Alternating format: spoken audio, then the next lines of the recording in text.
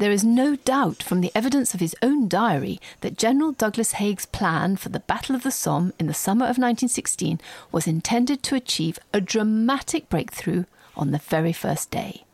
His men would rampage through the successive lines of German defence. But they wouldn't stop there. They would storm on to the town of Bapaume, 8 miles behind the lines, and not even stop there. Haig was instructing his cavalry to charge triumphantly into Douai, which was 70 miles behind German lines. He truly seemed to believe that victory in the war was within grasp. But Haig's plan was based on a fundamental failure to understand the nature of the task he faced.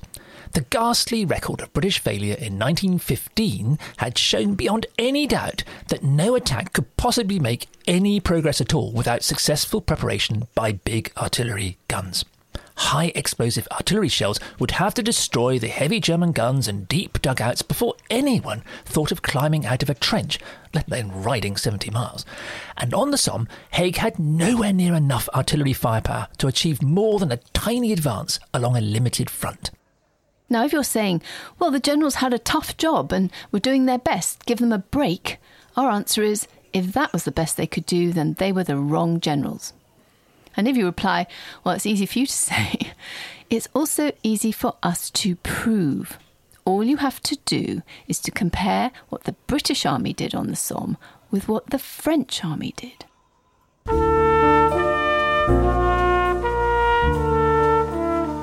Hello, good to see you at the History Cafe.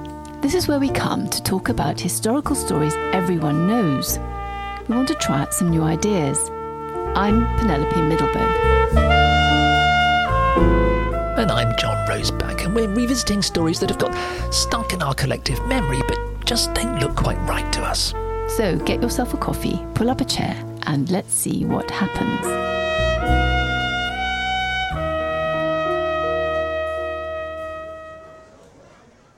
We have argued that the British Army in the First World War suffered from such fundamental weaknesses that, well, given a commander-in-chief like Douglas Haig, carnage and tragedy was inevitably bound to follow. Above all, as we have seen in our previous discussions, it almost entirely lacked heavy artillery, and by the summer of 1916, many of its very few heavy guns were worn out, hopelessly inaccurate. The shells and fuses they were using were also faulty and badly chosen. Haig should have known that there was no way any large-scale attack could be contemplated, let alone some fantastic breakthrough to the towns beyond the German trenches. You can't defend Haig and the British generals by saying that they were doing as well as could have been expected. You only have to compare the British generals with the French generals. Immediately to the south of the British Army on the Somme was the French Sixth Army. Now, British textbooks don't usually bother with the French, but let's take a moment to consider the French generals. The French Sixth Army was commanded in the summer of 1916 by Ferdinand Foch. So that's spelled F-O-C-H, but it's a Breton name, so it's pronounced Foch. And alongside him was Marie-Émile Fayolle.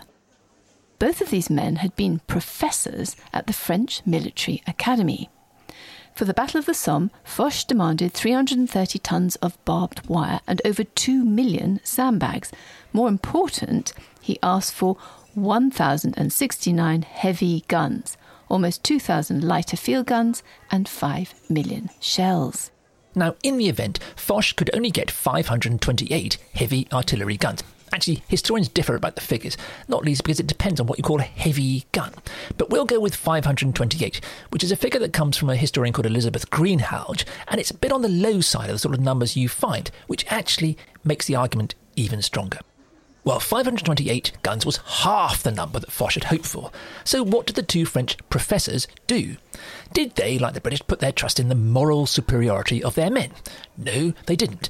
Did they, like Douglas Haig, brush aside anyone who suggested being a little more cautious, saying they're just a fool and a coward? No. What Foch and Fayolle did was carefully to trim their plans according to the number of big guns they had. Having observed the French successes and the British failures since 1914, Foch and Fayolle only planned to attack as much of the German line as they had the guns to knock out. Let's say that again. They would only attack as much of the German lines as they calculated they had the guns to knock out. By the end of 1915, the French army commanders had adopted what has come to be known as the scientific method. Men couldn't break the trench system.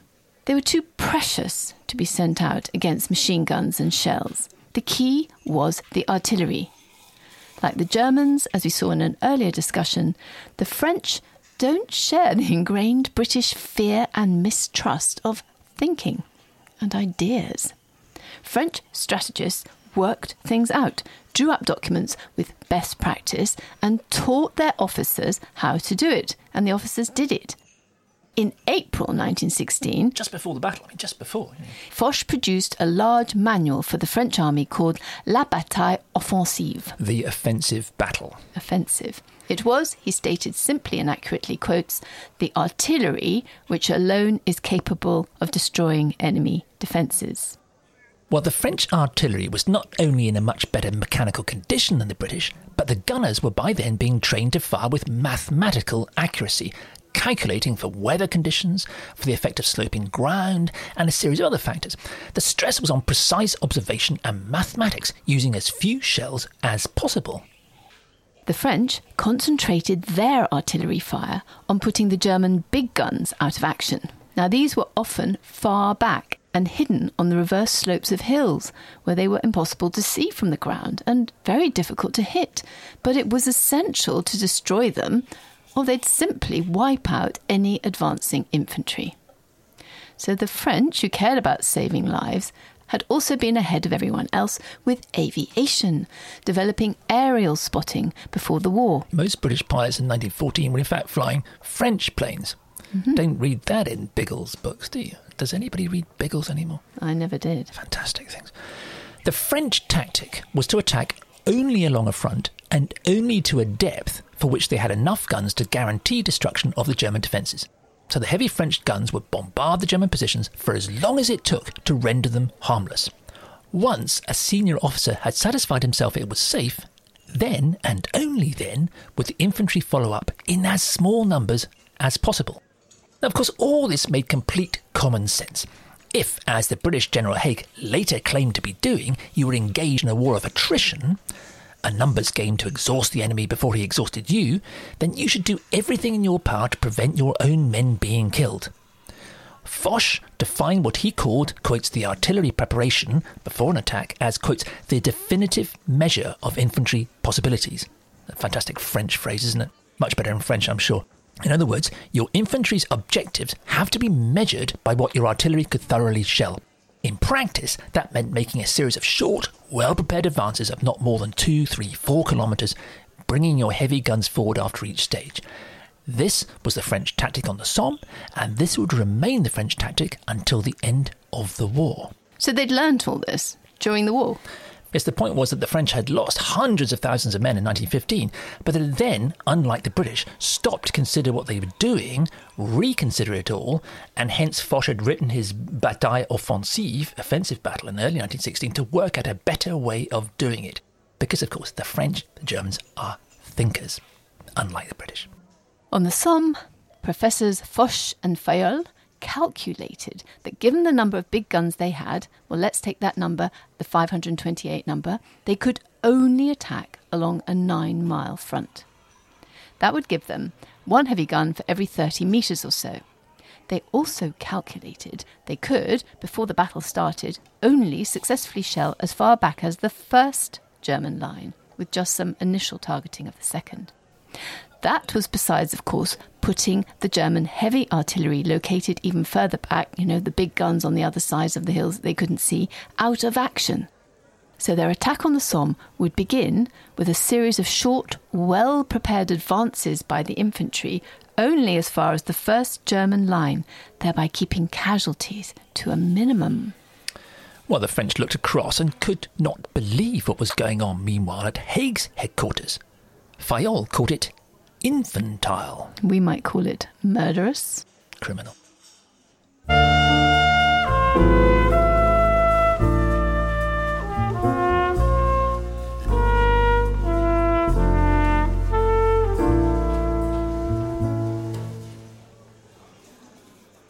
Battle of the Somme, the French were engaged immediately to the south of the British line. As they planned their attack, the French commanders, Professors Foch and Fayolle, did a simple back-of-a-fag packet calculation. Based on everything the French had learned in the war so far, they set down the number of heavy artillery guns, big guns that they could get, 528 we'll say, and multiplied that by the number of metres, which from experience a big gun could effectively shell. Well, the answer to that was about 30 metres, so long as you didn't go trying to bombard the Germans beyond the first line or two. OK, so do the math, and you end up with a front of nearly 16 kilometres, about 9 miles. So that was going to be the length of front that Foch and Fayolle would attack. In fact, they actually attacked slightly less than that, and they would only try to attack one line, or at best two, of the German positions at any one time, before consolidating and moving their big guns up to catch up. Some historians say, of course, that the French had far more big guns on the Somme. Well, if that's right, then they had even more big guns per metre. Because they still only attacked over just under 9 miles. Yeah, so in other words, they were being even more cautious about how much they could attack. So the contrast with Haig is even more extraordinary. In fact, the French were dumbfounded at what was going on in Haig's headquarters. Fayolle called it infantile. Infantile. Infantile. What in fact the historian William Philpott tells us is that the French commander-in-chief, General Joseph Joffre, was getting secret messages from his liaison officer at Haig's headquarters. And what extraordinarily they revealed was that the British commander was so puffed up with ambition and fantastical notions of what he was going to achieve that Joffre would have to let him imagine that he was planning for a complete and glorious breakthrough. Otherwise, the risk was that Haig would go into a sulk and wouldn't bother to attack properly at all. This liaison officer, Pierre de Vallière, who was in fact half Irish, wrote that Joffre must, quotes, insist on distant objectives if he wanted to be certain that the British would engage all their reserves. So unless they planned for a big breakthrough, Haig wouldn't use all his soldiers. They'd be a bit half-hearted about it. They would be completely half-hearted about it. So Joffre dutifully wrote to Haig in grandiose terms. God, I mean, what were they thinking about the British? About, quotes, knocking out the German army on the Western Front. Let Haig imagine he was a modern-day Napoleon Bonaparte who was his hero. Yeah, Haig was happy to learn from long-dead French generals. It was just the modern ones he ignored. That's very funny. Now, not all the British generals were as blind to the facts of modern warfare as Douglas Haig. The British commander on the ground, General Rawlinson, who was in charge of the 4th British Army, repeatedly told Haig he must make short, well-prepared advances on a 10-mile front, one German line at a time, very much like the French. Rawlinson, in fact, called it bite and hold. Now, given the number and the state of the British heavy artillery guns, even Rawlinson's calculations were a bit optimistic. But the historian Elaine Macfarlane tells us that Rawlinson had, quote, methodically calibrated his targets to allow for the number of heavy howitzers, heavy guns available. So Rawlinson, in other words, had at least tried to do his artillery sums as carefully as the French had. And Rawlinson was loudly backed up by Lieutenant General Sir Aylmer Hunter Weston, who was commander of the 8th Corps at the northern end of the line. Well, we hear from him again. He had seen the effect of heavy artillery in Gallipoli. But each time Rawlinson put forward his recommendation to Haig, Haig tore it up. And he told Hunter Weston that Gallipoli was irrelevant. He should stop being so unambitious. When the attack starts, it must be pushed to the final objective with as little delay as possible, at one single effort. Haig barked that he was planning an unlimited offensive. An unlimited offensive. Which meant that there would be no contingency planning for evasive action in the case of setback, nor for any preliminary probing attacks to test the strength of the enemy. But these were basic techniques taught at Staff College, and Haig proposed to ignore them. This was going to be all or nothing on the first day. Well, there was nothing that Rawlinson, Hunter Weston or anyone else could do. Haig had covered up for Rawlinson during an inquiry into the failures of 1915, and Rawlinson owed his continued career to him. Politics. Hunter Weston, well, he was a mere lieutenant general. The new artillery commander, Noel Curley Birch, who was in fact a friend of Haig's and Haig had appointed him, he told his commander-in-chief that if he tried to advance across the entire 16 miles he'd identified, with the artillery in its present ramshackle state, he would only have an effective heavy gun every 92 yards. So that's like a third of the French capability, and the French guns were in much better condition. Yeah, but then Birch was just a brigadier general. Haig dismissed his calculations as, quotes, immaterial. But just do the maths. Haig only had 227 effective big guns. Well, at the French rate of 1 gun per 30 metres... Or 30 yards, I suppose, in British terms. He should have worked out that an effective attack was possible only on a front of... Well, let's work it out. Fag packet, calculation. Less than 4 miles. And only attacking as far as... It's the first German line, yeah. Mm-hmm. But Haig had failed the maths exam in the entrance paper for the British Officer Training Academy, Sandhurst, and had only got in after some string-pulling by his well-placed friends. Perhaps including the king. He later, by the way, campaigned to get the maths test removed from the entrance procedure. Anyway, now, faced with the dire shortage of British heavy guns on the Somme, he commanded his artillery not to shell a front of 4 miles, but of 16, and, even more fantastically, to bombard it all the way back to the 3rd German line. Well, no wonder the French general called it infantile. Haig was presenting the ramshackle British artillery with the task of shelling, well, it works out as 70 square miles of German defences. Something, in fact, over 100 miles of German trenches, dugouts, artillery and machine gun emplacement. It works out, in fact, when you do the sums, it works out as, well, less than 10% of the concentration of artillery fire proposed by the French. Indeed, it's less than the artillery capability that the British had used in their disastrous attacks in 1915. Yeah, 1915. And see what had happened then. Well, one historian, Gary Mead, reckons that the British scarcely had enough guns to bite and hold the front German line. In fact, on the French calculation, they scarcely had enough guns to bite and hold the French German line for 4 miles, let alone 16. Yet right to the final day before the attack, Haig was actually reducing the amount of shelling he allowed Rawlinson and the artillery to do. So let's not be in any doubt, Haig's plan made absolutely no military sense whatever. We've seen in our previous discussions that it is impossible to maintain that Haig intended anything other than a complete breakthrough on the Somme. But even if we believe, as Haig later claimed, and some historians still accept, that his objectives were just to wear down the German army a little and relieve the French, these could have been achieved with limited, well-prepared, economical attacks on small sections, a line at a time. They could and should have been properly calculated according to the number of big guns that were available. It would have kept British casualties to a minimum. The problem was, Haig seems to believe that even if they had too few guns, which he admitted, they could obliterate the Germans anyway if they fired enough shells at them. But as we've seen, 2/3 of the British shells were shrapnel, which is effective against cavalry or infantry out in the open, but useless for destroying deep German dugouts. The British only had about 500,000 of the high explosive shells that they needed to destroy the German dugouts and artillery.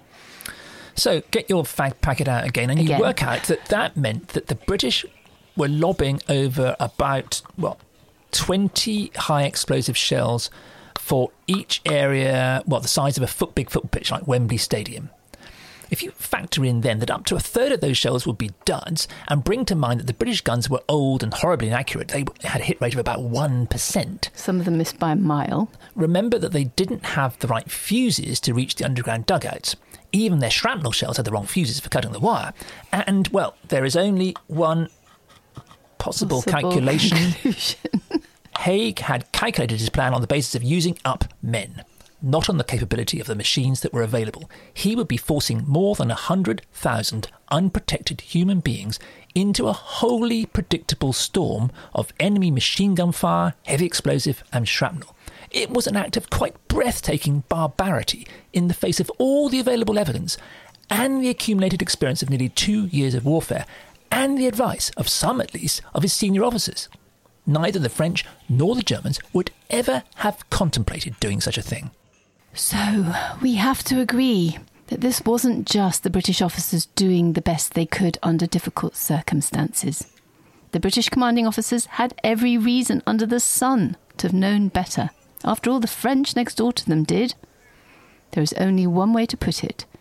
What Haig committed on the Somme was a war crime against his own army.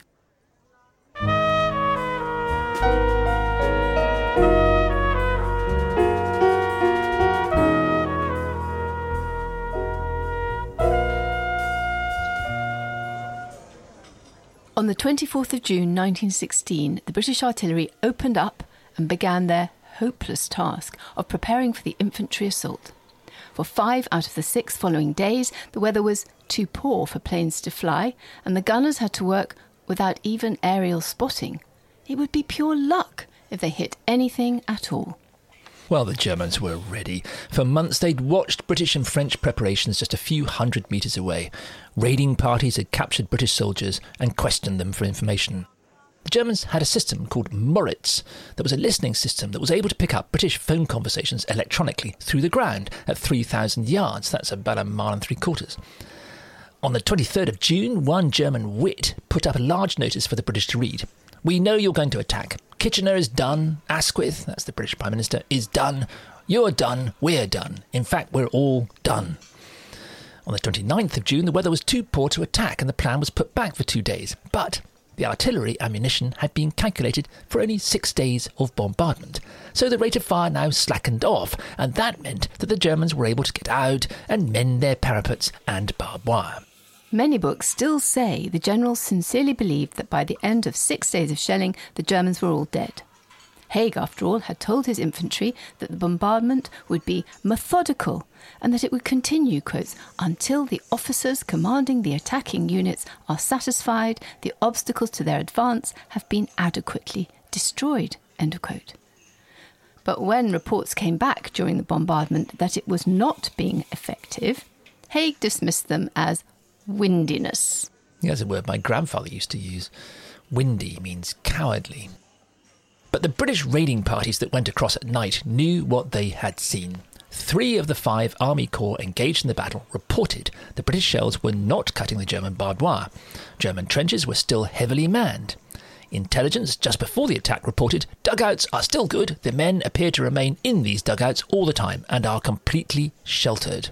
British raiding parties seized German prisoners, who were then interrogated, and they told wildly differing stories. Some claimed that their companies had suffered heavy casualties and that their trenches and barbed wire were in a bad way. But others told a very different tale. One German prisoner explained his unit had lost only 3 men. They'd continued building their dugouts and repairing the barbed wire throughout the British bombardment. Well, the fact was that it didn't take a military strategist or a French professor to work out the reality of what was going on. Percy Jones was a rifleman facing Gommecourt at the very northern end of the line.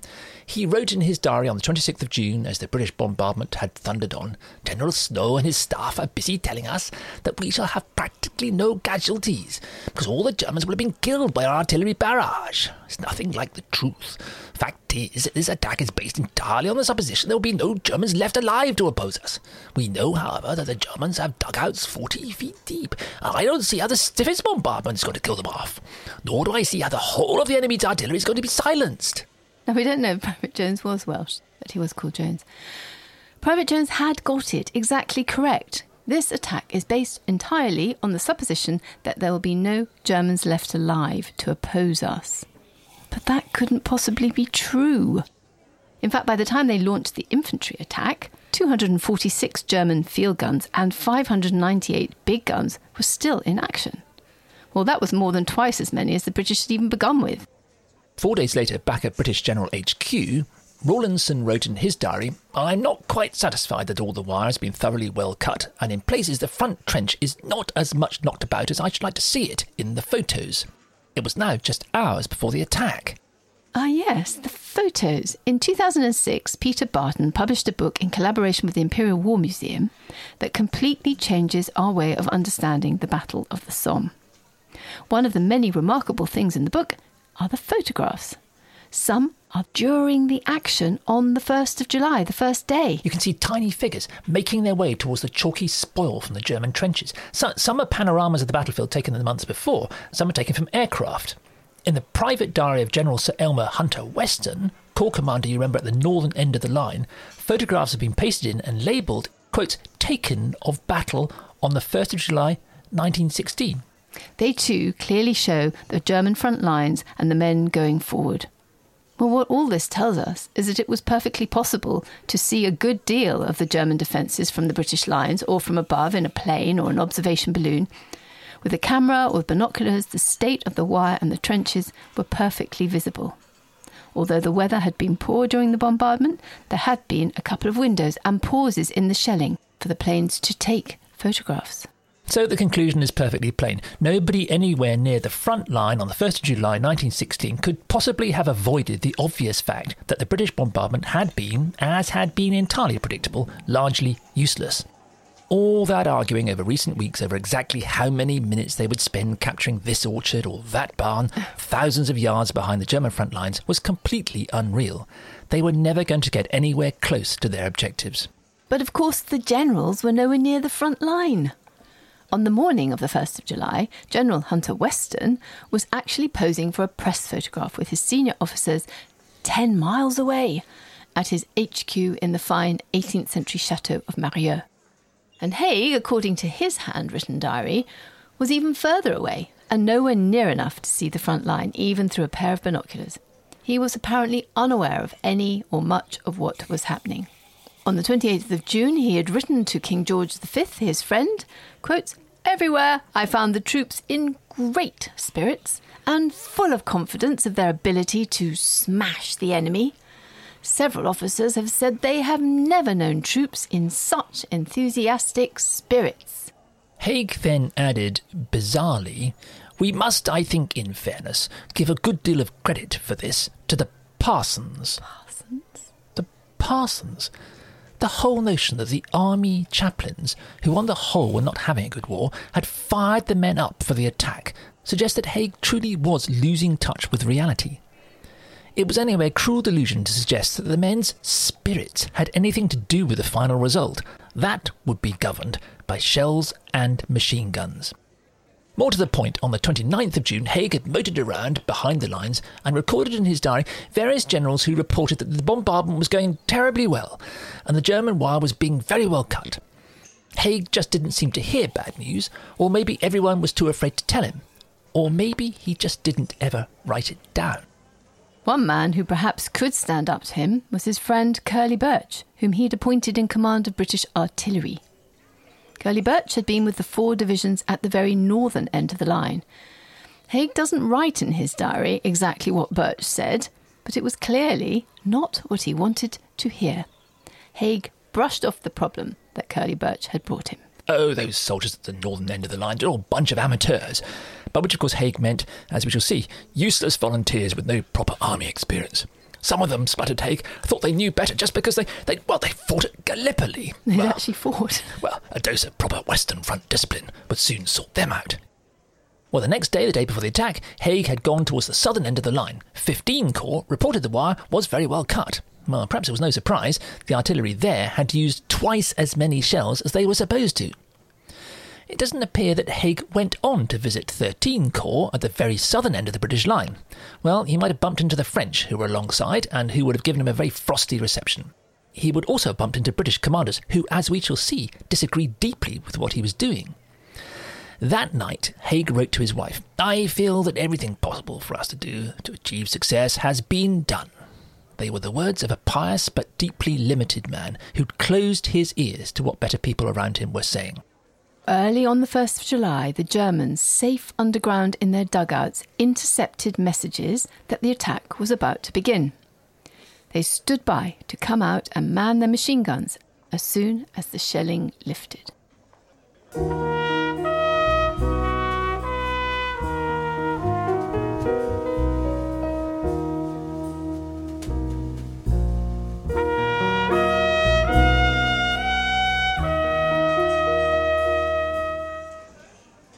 The British Army were profoundly ill-prepared for the Battle of the Somme.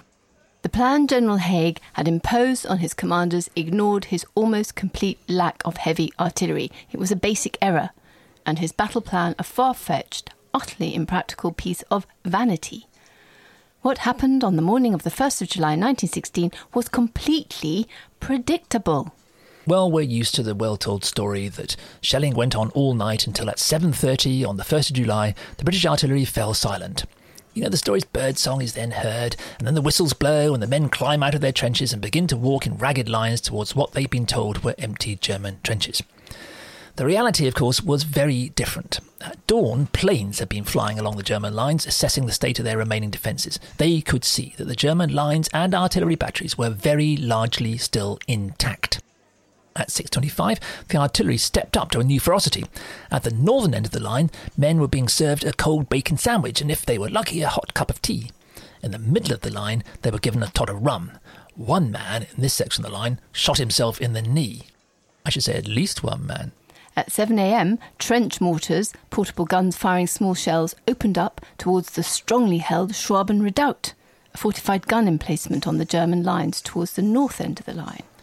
Nearby, the Ulstermen of the Royal Enniskillen Fusiliers crept out and near to the German line. Before the war, they'd been paramilitaries in the Loyalist UVF, and the 1st of July was the anniversary of the Battle of the Boyne.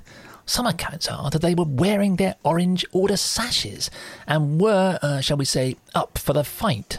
All along the line, other groups of soldiers were making their way into hiding places out in no man's land. Some went through tunnels that had been dug with explosive charges set to go off and open the tunnel right in front of the German front line.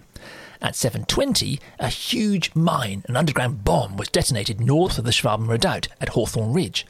British soldiers then rushed forward and occupied the crater, and there was fighting for the surrounding German trenches and dugouts. Between the Hawthorne Ridge and the Schwaben Redoubt, more parties of British soldiers had crept through a tunnel into no man's land and were hiding in a sunken road opposite the village of Beaumont-Hamel.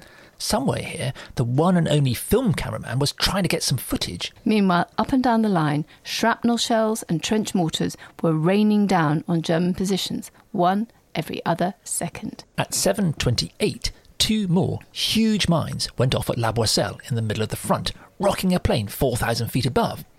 As the spoil was still raining down, witnesses record whistles at 7:30, and then, indeed, a brief silence. Well, it must have been very brief, just time for the artillery to re-register and aim all its fire on the German front line.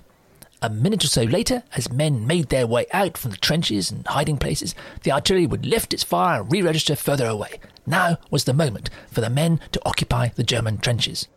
But by then, they were floundering in the coils of uncut German wire, with heavy German shells falling all around them and the machine guns opening up.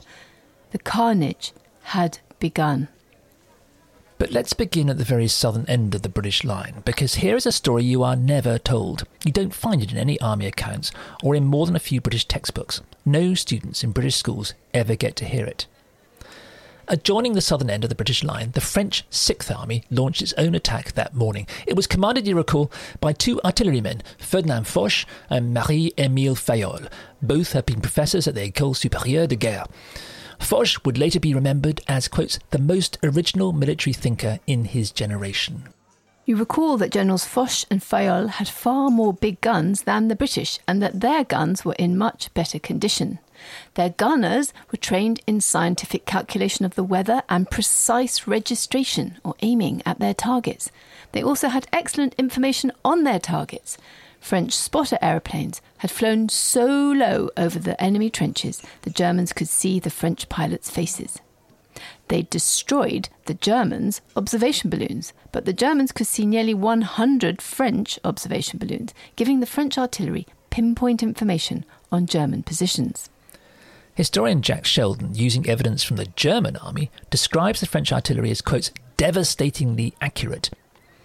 Even so, the French calculated that they could only achieve success over a much shorter front than the British, and only as far as the German front line of trenches. So most of their objectives on that opening day were along that first line of German defences. If all went well, they planned to move forward carefully day after day, digging in each time and moving their big guns up. This intense French bombardment had successfully taken out many of the German machine guns, field guns and mortars. understanding the German artillery spotter network as they did, they toppled church towers, factory chimneys and anywhere else the Germans could use as viewing posts. The French guns also targeted the heavy German artillery way back beyond the front line, often on the reverse of hillsides, knowing that these unseen guns would play havoc with any advance. Using German war diaries, Sheldon reveals the French attack in stark colours. When on the 30th of June some German artillery batteries had dared to fire back, they'd received 2,000 heavy caliber shells in return. One battery in the park of the Chateau to the south of the French lines at Deniercourt was hit by 15,000 rounds. That was roughly 1,000 times what the British could have managed. This was what the French called the scientific method in action. Such was the intensity of the French shelling, the Germans had been forced to evacuate the civilians from the French villages they'd occupied and were now ablaze. One German, Weisfeldwebel Weichel, recorded the scenes at Montauban. Quotes, "Some had put on their best clothes, whilst others were clutching in small bundles the items they wished to save. Even the civilians knew it would be all over after this." Crucially, the French bombardment was so heavy that it became impossible for the Germans to bring up any reinforcements or even to move around behind their own lines. German war diaries reported stumbling in the dark, unable to find the positions they were supposed to take up.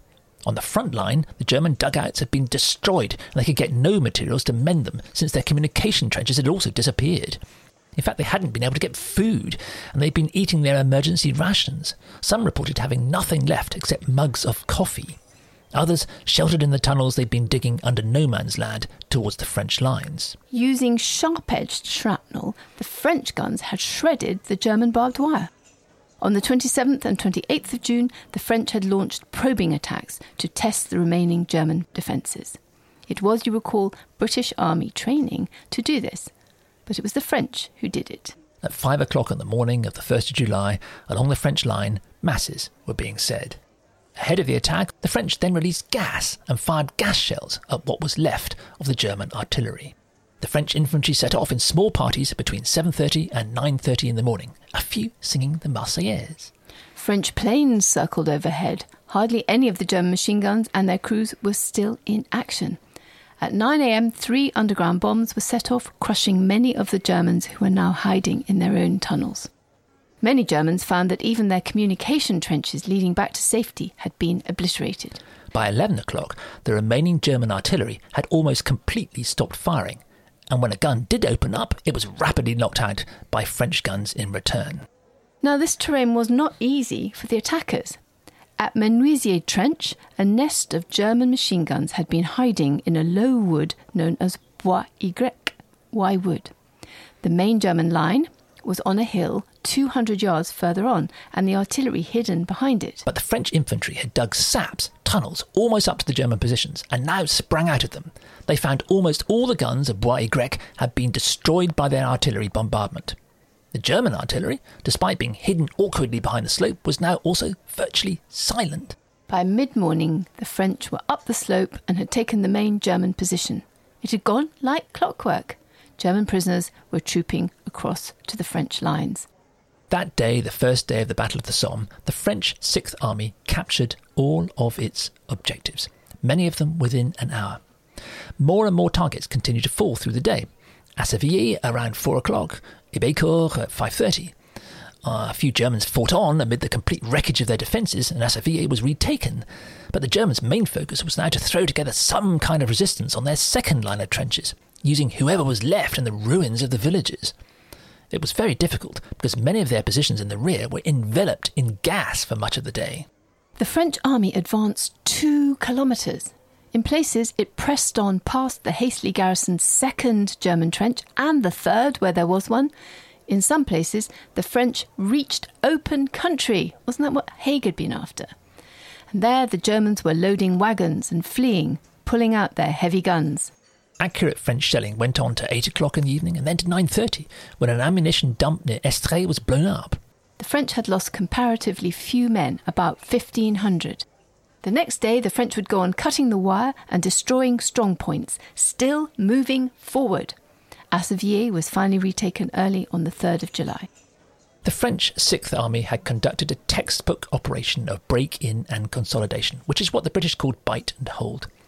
The official British history of the battle devotes 6 chapters to the 1st of July 1916, but gives the French army a single page. Some modern British historians have also been inclined to dismiss the French success, saying, well, the Germans hadn't expected the French to attack and had brought out few reserves. Well, they say the German artillery was less dense in this part of the line and, well, the trench system was less developed. But if the French had successfully concealed their plans from the Germans, then that too was a military achievement. And if the Germans were unable to bring in reserves, this too was in part a French success. And of course, above all, the French had calculated their frontage according to what their guns could achieve. If the German trench system was more elaborate further up in the British sector and the German artillery heavier there, then the British front should have been shorter. Get your fag packet out. The sums aren't difficult. Or not for men like General Foch, described by one British commander, Ivor Maxey, who we'll soon in fact see in action, as, quote, a man with brains, essentially. The brilliant success of the French operation on the Somme, and above all the comparatively few casualties they suffered, plainly demonstrates for all to see how the war on the Western Front could and should have been conducted. In the light of the French success on the 1st of July 1916, it's not possible any longer to maintain that the British Commander-in-Chief, Douglas Haig, was just doing a difficult job to the best of his abilities and that was good enough. Over the course of the war, Haig's foolish and stubborn approach would cost hundreds of thousands of men their lives, stealing fathers from children, husbands from wives, sons from parents, and friends from those who loved them. Trench warfare was not a mystery. It just demanded men who understood modern weaponry and could do their sums.